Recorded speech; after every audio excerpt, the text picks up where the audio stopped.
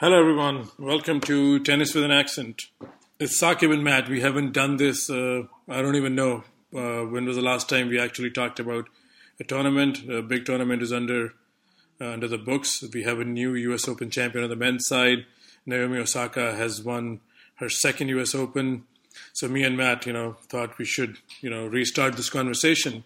We've covered a lot of different topics since COVID took over our lives. But now we have an actual tennis tournament to talk about. And Matt's going to weigh in that it's not your usual tournament, but I'll leave that piece to Matt. Hey, Matt, let's get this show back on the road. Yeah, the last time we talked, it was either very late February or early March, which was, 49 years ago. So good to talk to you again. Yeah, likewise. So I know, you've been pretty open and, you are very... not in a wrong way, but I think your opinion is strong and consistent. I've noticed that since we partnered here. And you've said this is not your usual tournament, but you still want to talk about the tournament because an actual tennis was played. Draws of 128 unfolded on both sides. So anyone who hasn't really paid attention to what your tweets were, just a brief, give a brief description, a brief caveat where you're coming from before we actually get into the tennis things. Yeah, so there are lots of reasons for why I said from the start that the U.S. Open was not a normal tennis tournament. No fans, that's one. Second, that it was played right after Cincinnati. I mean, Cincinnati played in New York, but, it was played right after a Masters 1000/Premier 5 without a week in between. And this tournament began on Monday, August 31st, with all of us wondering if Naomi Osaka withdrawing from the quote-unquote Cincinnati final in New York against Azarenka. We wondered if that was going to hamper her preparation. Obviously it didn't, but it nevertheless raised the point that without having that week between Cincinnati and New York this year, that was unusual. And then we had all the COVID-19 restrictions, and it certainly wasn't a disaster. And the USTA deserves credit for being able to pull off the tournament, with relatively few health incidents. But of course, there was a huge political and procedural firestorm, surrounding the consistency with which rules and principles were applied to various players. So that was certainly a point of controversy, which put a cloud over the tournament. But you knew those kinds of complications were going to happen. So in that sense, it was also not a normal tennis tournament. And then the other big thing is, the tours were off for 5 months or so. You didn't have regular tour play for around 5-6 months.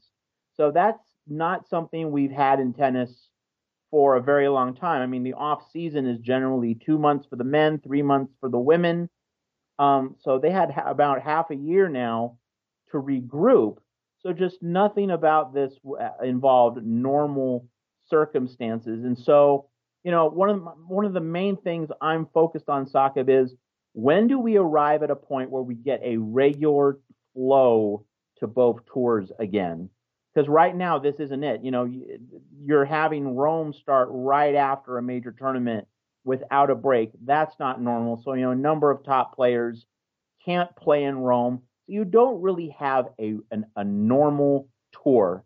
And tennis is really going to be back.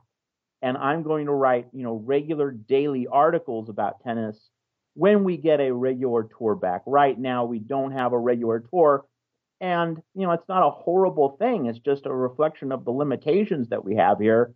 And the final point to make on this larger notion of the U.S. Open not being a normal tennis tournament is that we need to now wait for 2 weeks to see how much Roland Garros is or isn't compromised by having the U.S. Open end just 2 weeks before Roland Garros begins. We need to see this process through and to see how players are affected and how difficult or manageable it is for them to transition from a hard court major immediately to clay without having, the long break that they normally would between these major tournaments. I mean, the shortest break between any two majors is Roland Garros to Wimbledon, and that's 3 weeks.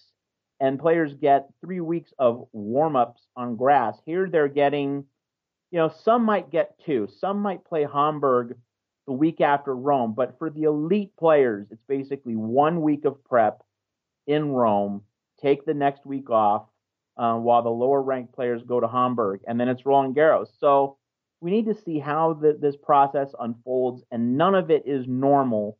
That normal is not a synonym for bad, but nevertheless, it isn't normal, and we shouldn't really think that we're living in a normal situation. No, well said. And then I would just like to add, there's a very small section of top players on both sides of the draw that decided, due to very valid reasons, not to make the trip to New York. And Nadal, Wawrinka, Monfils, Fognini, and then Simona Halep, to name few. To your point, would they have an advantage because they have been practicing on clay and they made their priorities pretty clear that this is the clay slam they will be making their return to tour? But then there's the other argument, the Djokovic team, Tsitsipas, Zverev, whoever made this trip, Muguruza and Azarenka. I mean, all these players are match tough, so they have professional matches under their belt. So I don't know if there's a small advantage to the folks that stayed back in Europe to just commence their return to tour on clay. So that's going to play out. And do you have a view on that? Do you think Wawrinka, Nadal, and co have a slight advantage compared to Sasha team and whoever competed here? Generally, I would say we don't really know because we haven't encountered this situation before. And, in this year of the pandemic, one of the things I really am trying to stress whenever I tweet anything in public is that it's important to be able to admit that you don't know when, in fact, you don't know. So I say this not just to tennis fans listening to this podcast, but also to any commentators, pundits, writers who might be listening to this. We need to have the maturity to say that we don't know when we don't know. We don't have to have a take just for the sake of having an opinion. Sometimes it's best to not have a take and to say, let's see, let's wait and find out, instead of presuming that we can, impose an opinion on a situation that we've never lived through before. So we really don't know on a broader general level. I would only say this, that Dominic Thiem in particular, he's probably exhausted right now, mentally and physically. The idea that he can pick himself up and go immediately to clay and beat Nadal and or Djokovic late in Roland Garros, I would say that's unlikely. But with the sole exception of Thiem, who just really has to be fried at this point, on a general larger level, we just don't know. And it's best to keep it that way and just see how things play out in Paris. Yeah, that's quite the response, and I'm going to steal your thunder there and actually that inspired me to drive this conversation now. And I really don't know how I feel about the match that went yesterday. I didn't miss a single ball. I was deeply vested because we've talked at length about these two guys here on our podcast. You've written about them. So when the door opened because of Djokovic's default. And I've been speaking, and I'm sure you've been speaking too. I mean, the inner game and the pressure. So I still don't know how I really feel about the final. I have I've arrived at few thoughts because I was thinking what I'm going to say in this podcast. And I'm not still able to easily distinguish this as, a terrible final or the worst final, like some people have said. Or I also don't want to hide that some loose tennis was played under pressure, which I do find there's a lot of humility, a lot of grace in that, because you see how human, how vulnerable these two guys were.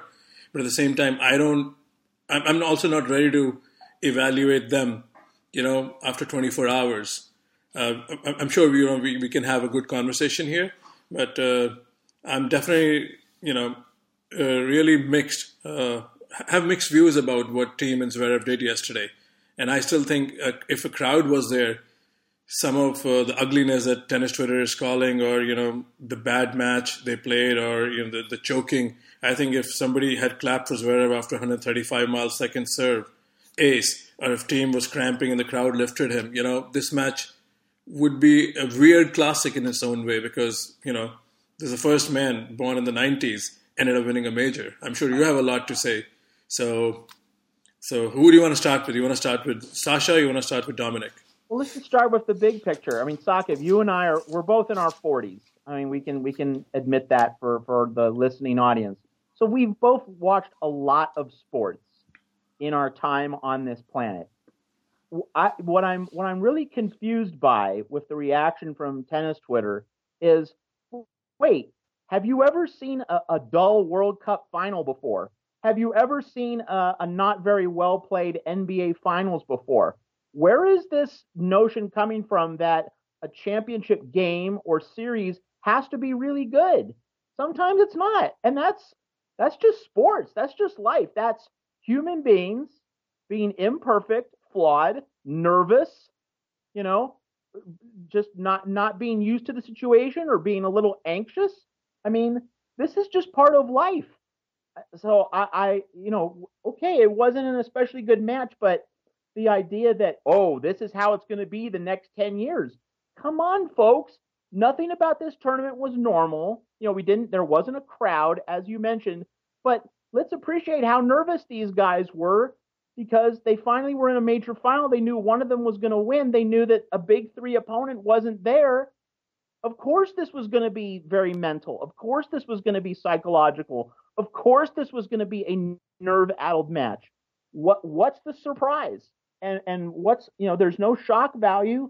This doesn't reflect poorly on either guy. They're not used to this. I mean, now Thiem had been in major finals before, but he was against Nadal in Paris and then against Djokovic in Australia. This was his first time against a non-big three guy. So think of it this way, and I'm talking really to the audience more than to you, Saqib.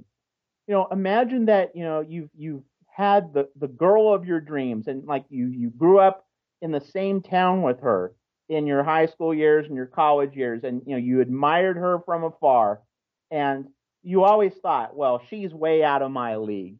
I'm never gonna be able to have a relationship with her.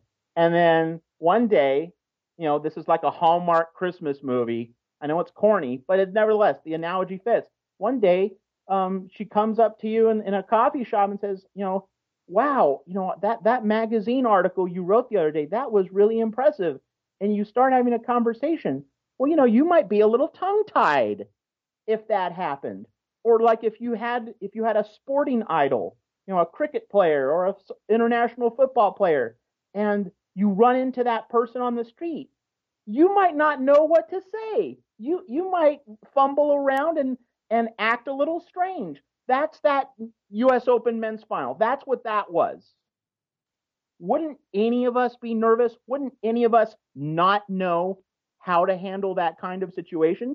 It's just a normal human thing for both of those guys to have been nervous and to have produced an uneven match. So this is not a verdict on how the next 10 years are going to go, because this was the first time in 1 or 2 years Thiem and Zverev might play each other knowing that the big three are not as central to the picture.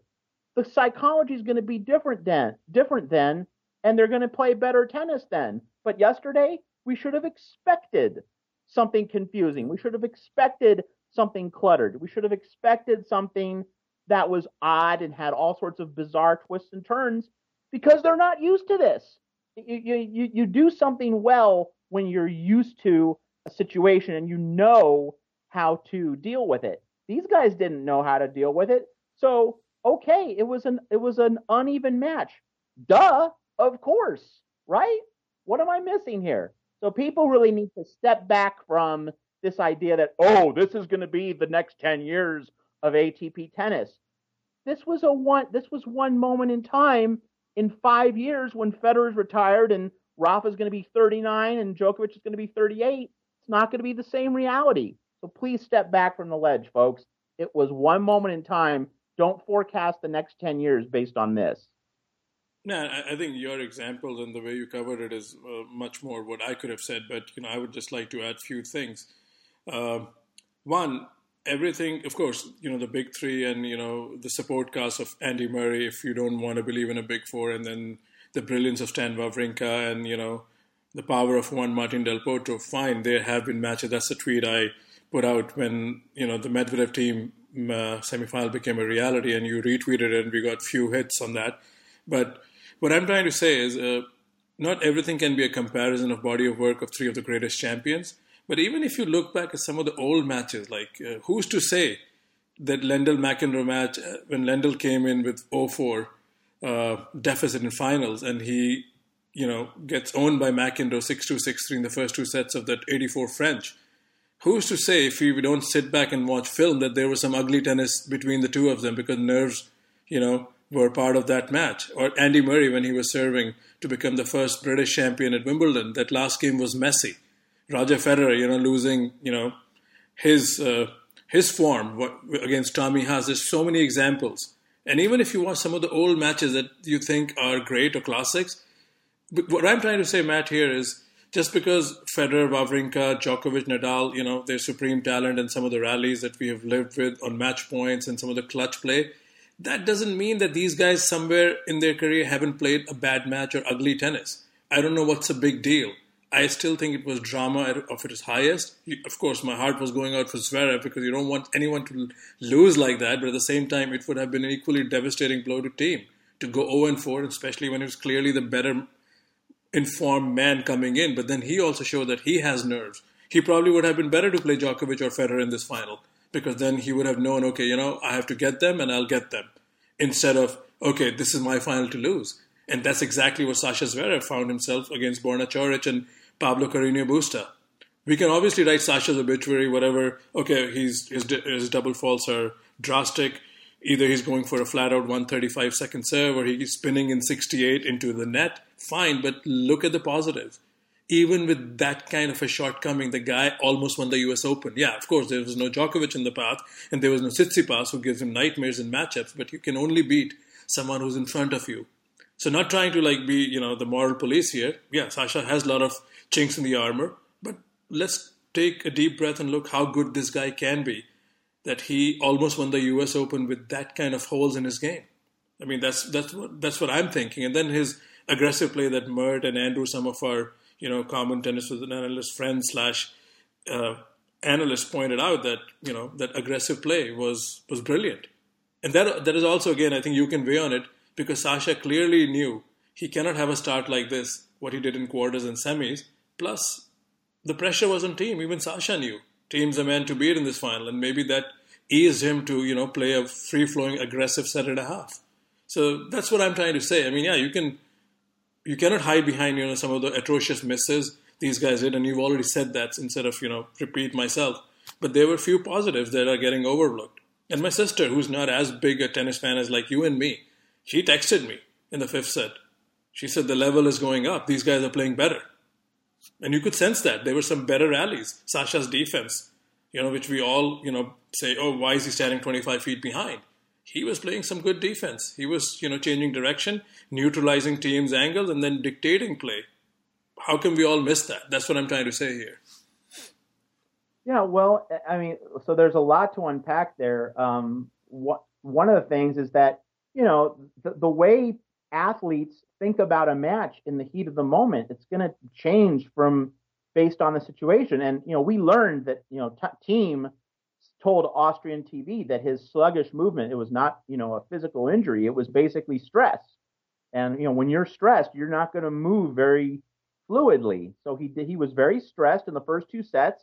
And what did that tell us? It told us that he was feeling the pressure of being the favorite, being expected to win. This was a lot like the Madrid 2018 final when Thiem had beaten Rafa in Madrid in the semis. And that was the afternoon semifinal, by the way. So Zverev played Shapo in the night semifinal, which was like 6 or 7 hours later. So Thiem beat Rafa, and he was the more rested player. Certainly, in terms of form, he was the better player entering that match. Plus, he had 7 hours extra rest. But when they got on the court, Zverev was the guy who was firing freely, and Thiem was extremely nervous. So this match in the first two sets reminded me a lot of that Madrid final.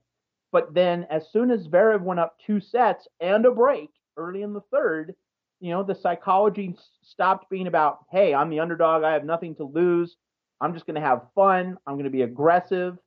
as soon as he got, near the finish line, all that psychology changed. It was, oh, damn, wow, I could win this tournament. I'm about to get my first major. I'm so close. And then as soon as you get into that mode, you're thinking not about all the fun that you're having, taking a 2-set lead over Dominic Thiem, playing quality tennis. You're thinking about, oh, the moment, the pressure, the excitement. And you're no longer focusing on hitting a tennis ball. You're no longer focusing on your tactics. And then as for Thiem, he went down 2 sets, and then it's just about survival. It's no longer about being the favorite and having the expectations. It's, how do I survive? How do I win the next point? How do I get back into this? So that gave Thiem the determination needed to fight back. And so early in the 5th set, then it kind of leveled out. Both men were just about, okay, this is a close match. I'm going to go for it. Let's see who's the better man. And then as soon as Sasha got, right near the finish line again, serving for the major, then the yips returned, and Thiem felt the stress of the moment as well. And so, the scoreboard and the situation will affect people differently, and they create a different inner monologue. And that's really what enables us to respect the greatest of the great champions: Serena, the big three, Chris Evert, Martina, Steffi, and so on and so forth, is that, they conquered this mountain, they climbed this mountain so many times, and that in order to do it as often as they did, winning 17, 18, 20, 22, 23 majors, to do it that often, you have to be good at quieting the voice in your mind. But you could see that voice in the minds of both Zverev and Thiem. And speaking specifically about Zverev, Saqib, since this is mostly about Zverev at this point, just the fact that he was able to serve for a first major is important, and it's a really big step for him, because now he knows what that's like. You always guess how you're going to feel when you get to that certain kind of moment in a career. Well, now Zverev knows what that's like. I mean, it's no longer theory, it's an actual reality. So it's something he can look back on, and he can now say, all right, the next time, now I'll know how to handle it differently on a mental level. So it's a huge step forward for him. Yes, he didn't have to beat Djokovic to get to the final, but nevertheless, he has now had this experience of serving for a major championship. He knows how close he has come. So it gives him a building block for the next time. And to translate that to Thiem, Saqib, if Dominic Thiem had not had the experience of being up 2-1 over Djokovic in Australia, do you think he comes through here? Maybe, but I think that experience of coming very close but missing it in Australia certainly helped him to persevere when he got down 2 sets, because he remembered that he was on the other side of that. So just as Djokovic didn't quit in Australia back in January, Thiem didn't quit here. It served him well. So much as Thiem used past experiences to help him here, Zverev now has a past experience to help him in the future. Yeah, for definitely for his sake, he bounces back, and he takes the positives. Probably very hard to see any positives, in the aftermath of this loss. But I'm sure he has a solid team, his family around him, and they'll turn this into a positive situation, with especially David Ferrer in his box. And Zverev can play on clay, so the best thing would be again to play Hamburg. I don't know if he's still entered there, so that could be his way of tuning. Fine-tuning his game for the clay season. And let's go back to Thiem now, because you already said that match against Djokovic.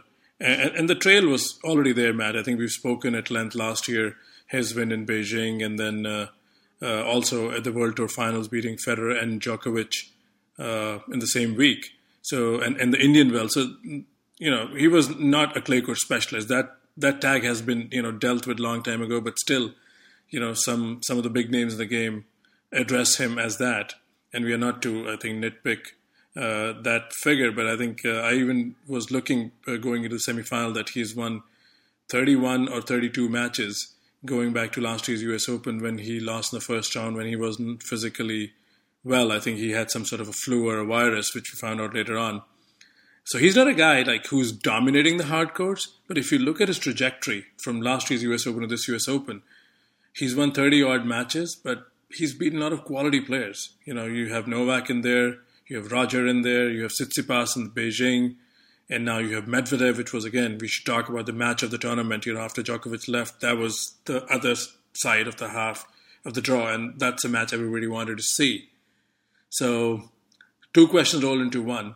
So, Thiem coming in as a favorite, was he one of the guys who, if Novak was in the tournament, could he have gone the distance with him? I know it's like a little hypothetical, and then we'll talk about the Medvedev-Thiem match.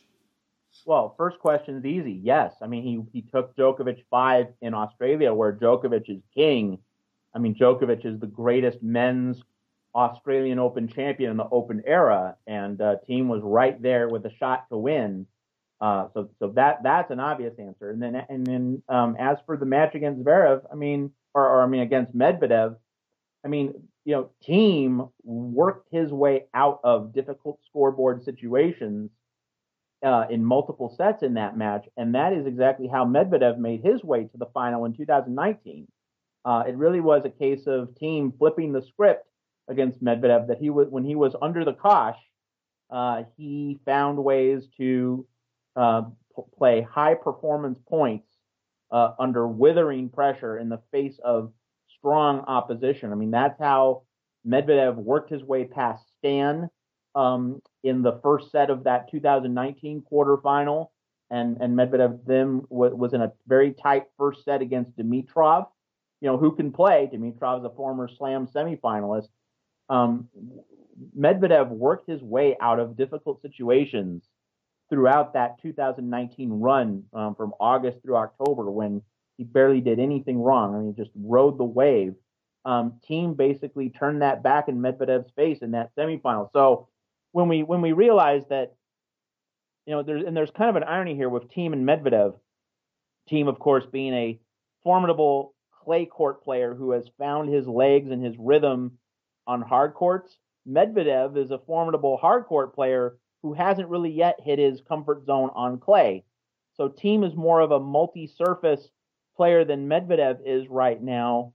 Medvedev's hoping to become more of a multi-surface player, but right now he's mostly a hard court guy. So Thiem really showed his evolution, that he could beat Medvedev in a high-stakes match on hard court. It really shows the completeness of Thiem's game on those two surfaces. Obviously, grass is still missing, but the fact that hard court is Medvedev's domain, and Thiem still went in there and took it away from him in that semifinal. I mean, that's a really important result for 2021, 2022. If Thiem and Medvedev meet again in an Australian Open or US Open semifinal, I mean, that's going to give Thiem a lot of assurance that he can handle Medvedev on hard courts in the future. Yeah, and talking about irony, the big stat still remains the Thiem's biggest titles are coming on hard courts now. Indian Wells and now this tournament, US Open, and he hasn't won a Masters 1000 in clay. So that is quite ironic, and nobody doubts that he's going to get one of those pretty soon because he's too good on clay. So yeah, I mean that match again could be one of the big matches, big rivalries that's going to develop in front of all of us. And let's talk about the other semifinalists here. Pablo Carreño Busta. That was a big surprise entry there, and of course we didn't do a podcast during the fortnight, so Novak Djokovic is a big reason why Pablo Carreño Busta came through that match because of default. So again, two questions rolled into one. We have to mention, what happened there with Djokovic. It's kind of an old news, but still, it has a lot of momentum. Some people are still talking about it. And then PCB making his second semi in New York. I mean, who would have seen that? Yeah, I don't think anyone saw that. And so I think with Carreño Busta, the instructive point is that when he was given an opportunity due to the Djokovic default, he made good use of it. He was able to beat Shapo in a very tough, very physical 5-set match. He had medical attention In the fourth set, he got whacked. Shapo said afterward that he thought that Carreño Busta had nothing left in the tank. But so that was a veteran managing his resources in an extended match, knowing how to navigate the ups and downs. Now, obviously, losing the 2-set lead to Zverev in the semifinal is going to sting. But in many ways, that's another case of never having been there before. It's hard to blame someone for failing at something when he's never experienced that situation at any previous point. So just the fact that he's able to now get back to a second major semifinal, that's a pretty loud refutation of Nick Kyrgios making the idiotic comment that PCB is not really very good on away from clay. It was a very ignorant statement. So Carreño Busta can still pocket a very large paycheck for a major semifinal and realize that he wasn't a one-time wonder, that he's been able to do this twice, a very significant accomplishment. And now to Djokovic. Now a lot of people are obviously wondering what do I think about it? Well, the main thing here is that you can disapprove of Djokovic's actions and disapprove of the decision to default him and still realize that that this situation is not really very simple. In other words, it doesn't deserve an extreme reaction. Like they're all out to get him. There could be some organizational or institutional animus against Djokovic because of what he's doing with the PTPA. That might in fact exist, but I don't think the decision to default him is a manifestation of that, because there are other recent precedents involving David Nalbandian, Tim Henman, others, which would point to the fact that the ball hit the lineswoman, that it would make a decision to default relatively consistent. Now, notice that I said relatively consistent. One thing that I'm sure a lot of Djokovic fans are upset about, and they have a right to be upset about, is that in Cincinnati, or rather the Cincinnati tournament played in New York the week before the U.S. Open began, you might recall that Aljaz Bedene hit a ball and it hit a cameraman, not a lines person, but a cameraman, and yet Bedene was not defaulted from that match. So you look at that episode and you say, well, geez, why would Bedene not get defaulted and Djokovic would get defaulted? Now, you might bring up the difference between a cameraman, media, and a lines person more immediately involved in the match. Well, so it's a discussion that we have to have. The point being that we shouldn't be viewing this 100% black and white on any side, because tennis, and this is one of the things I'm going to write about, Saqib, after we get done with this podcast, and viewers or listeners will be able to read this. We'll promote it on Twitter. One of the things the central themes of this U.S. Open is that it reminded us how inconsistently tennis still applies various rules and principles to certain kinds of players. Like, so would Adrian Manarino have gotten more, leeway or leverage? Or what about Kiki Mladenovic, Benoit Paire, the other players that were involved in these COVID-19 controversies in New York State, and depending on the various county officials who had the different guidelines, these various layers of political intrigue, it's hard to look at them and say that that the principles were applied evenly. We have to remember Guido Pella and Hugo Dellien in Cincinnati. They certainly were not treated as fairly as other players. So this Djokovic moment, it's not like, oh, he definitely should have been defaulted, or it's an absolute outrage that he was defaulted. We need to be able to have a mature adult conversation in the middle of that, and focus on this larger reality of, we have to figure out a way in tennis for rules to be applied consistently. Now, there's always a distinction. There's always a nuance that puts a certain rule in a different light. For example, Serena Williams and Carlos Ramos 2 years ago. You could say that Ramos applied the rule, but let's allow for the difference between an umpire and an athlete having an argument versus a ball hitting a lineswoman. Now, I'm not saying that Serena or Djokovic was more correct or more worthy of being penalized. That's not the focus here. The point is that an argument versus a ball hitting something specific, those are two different fields of judgment. How you argue something with another human being and whether a ball hits or misses a specific person, those are different judgments. A ball hitting a person, that's a sight judgment. An argument is a judgment of temperament. Now, you can make a reasonable point that matters of temperament need to be policed the same way as matters of sight, a ball hitting a person or missing a person. You can make that argument, you can make it reasonably, but we just need to step back and realize these are different kinds of rules. And so when we get to the larger picture in tennis, we need to figure out not only if we can, apply the rules consistently to all athletes in all circumstances, but we also need to figure out whether different subcategories of rules merit the same kind of application. So we could either just have a firefight about Djokovic, or we could have the nuanced, patient, layered, not very easy discussion that the sport really needs to have. Yeah, I mean, it's definitely been the talk of the town since it happened, and a lot of folks who are not, again, who, I don't want to use the word casual tennis fans, but who follow other sports, and tennis is not their main sport of interest, have spoken about it, and that's a discussion that hasn't really gone away.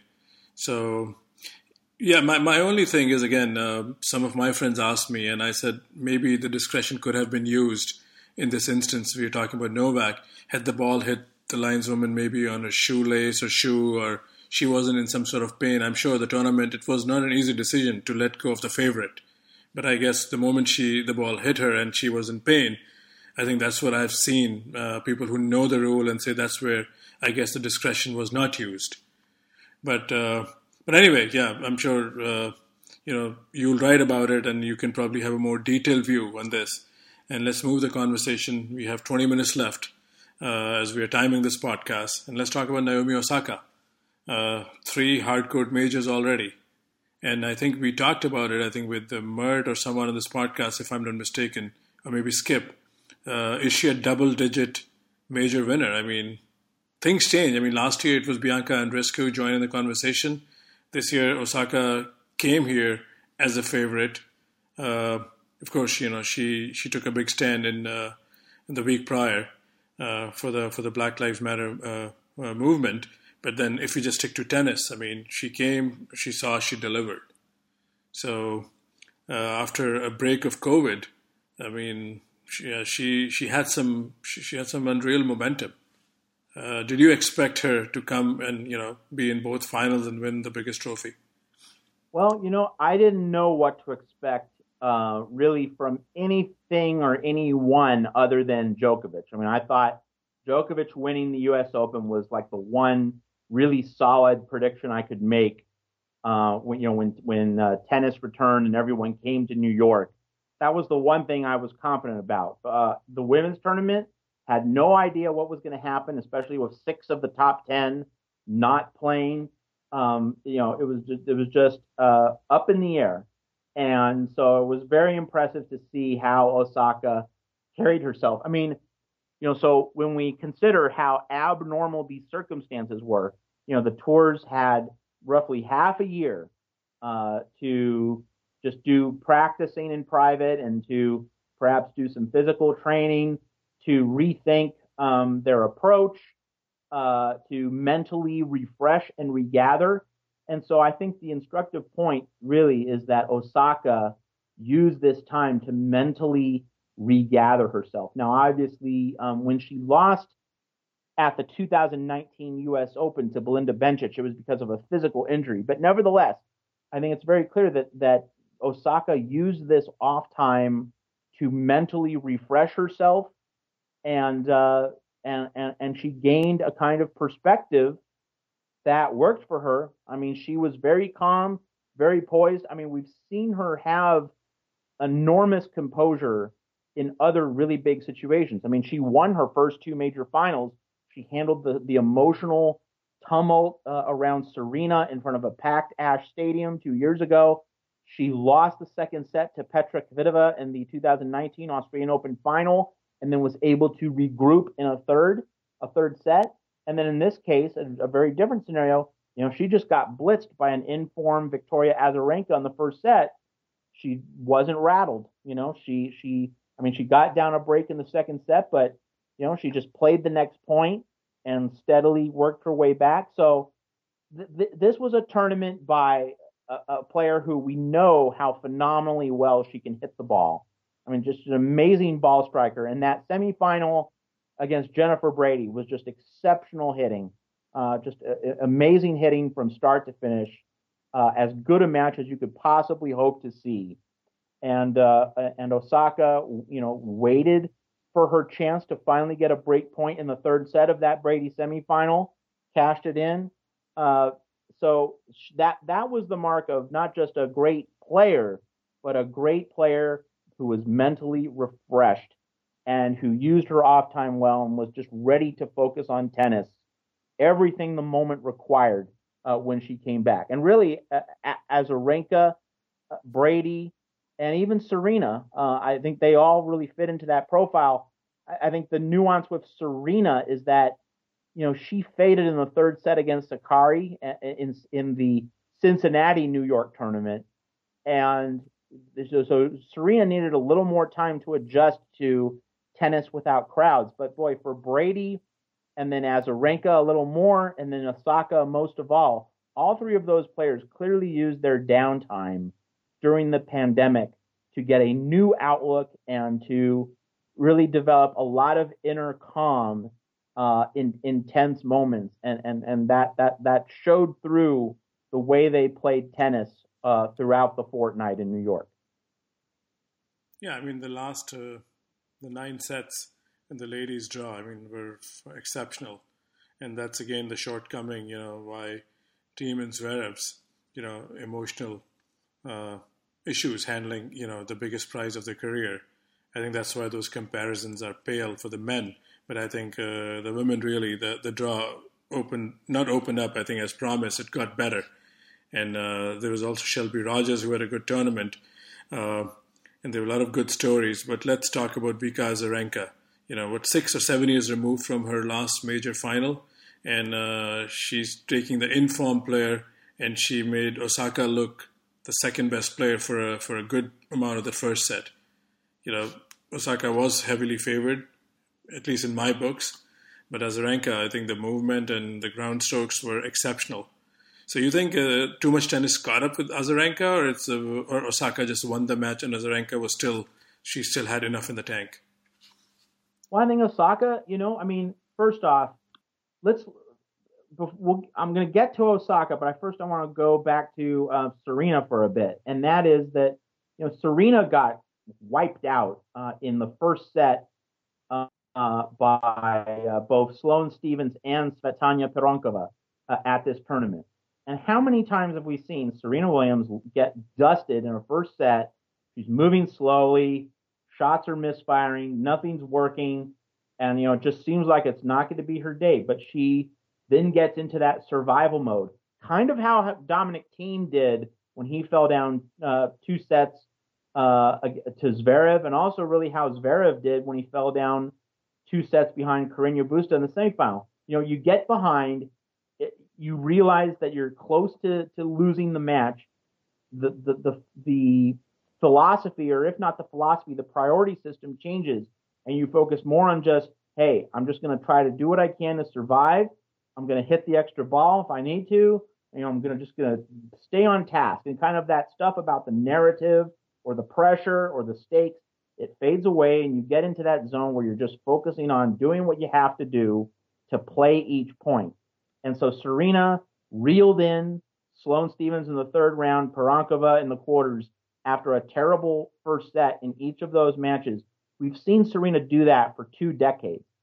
So with that in mind, Osaka in that final, she did what Serena's done so many times for 20 years, and that is you weather the storm in the first set, you stand there, and you, instead of feeling helpless, you just do what you can to survive, you do what you can to work your way back into the match, and you look for that one spark, that turning point. And the turning point was when Azarenka had game point on her serve for 3-love in the second set. Osaka was able to dig out of that, a lot like she did against Shea Su Wei in the third round of the 2019 Australian Open. She was down a set and a break, and she was able to get out of a major hole. And as soon as she did, she's able to use that spark to completely change the conversation and the context of a match. She wins it, and she beat Shea Su Wei that day 1.5 years ago, and Osaka was able to do the same thing against Azarenka. I mean, it's just an example of a champion weathering the storm, being patient, being mentally focused, and eventually figuring things out. It's not really about Azarenka faltering. It was much more about Osaka, a great champion, rising up and taking the match away from a very good opponent. Yeah, that's how I saw it too. But again, I did wonder because I haven't really noticed the kind of tennis Vika Azarenka was playing before COVID. When here she is, playing 2 back-to-back finals. Of course, she's in the same venue, but still, there was a lot of tennis, and she seemed fresh. But you're right. I think Osaka found her way in the end and added, her second U.S. Open crown to, now her tally of 3 majors. Jenny Brady has to be mentioned in this podcast. She's part of that awesome match that you mentioned. And anyone who doesn't really know much about her game and listens to the podcast, this is not new. I mean, not your usual circumstances. But what's has been her upside? And again, I know you say this is not the normal tournament, but sum up her game. And if this was a normal U.S. Open, you think this was still a surprise run? I mean, how do you even, capture what she achieved in this fortnight? Well, first off, when Mert Ertunga and I did our Australian Open preview podcast back in January, Mert said that Jen Brady has one of the higher tennis IQs on the WTA Tour. And she had been collecting a few really solid wins in the early part of the season before the pandemic hit. So, I mean, this did not come out of nowhere. I mean, now, I would not have predicted Brady to make the semis, but this was not one of those, there was no basis for it happening. Like, there was no prior evidence to imagine she could do this. No, actually, there was evidence. I mean, this was a player definitely on the rise, and it's impressive, and it's an enormous feat for Brady to get this far in her career. But there were building blocks. There were clear indications that this was a career that was getting better. And I remember 3 years ago, she played that very shaky first round match against Kiki Mladenovic at Roland Garros. And remember, in 2017, Mladenovic was considered a dark horse to potentially win the tournament. And she made the quarterfinals that year before losing, I think it was to Timea Baczynski. So Mladenovic was a contender in 2017, and Jen Brady was serving for the match at least once, if not twice, in the first round in Paris. And a lot like Sasha Zverev serving for the match against Thiem, Brady did not handle things well when trying to close out Mladenovic. But she had Mladenovic on the ropes. So like even 3 years ago, I was aware that, Brady could play well against good players. And, Mladenovic is good on clay. So Brady was doing well on Mladenovic's preferred surface. So there was obviously some talent there. But then more recently, Saqib, there's been a progression in Brady's game where she plays better defense, and that comes from her improved fitness. So improved fitness, better defense, which leads to more patience in points. You don't pull the trigger early. You're able to make better high percentage decisions when you know that you're physically ready to stay in a point.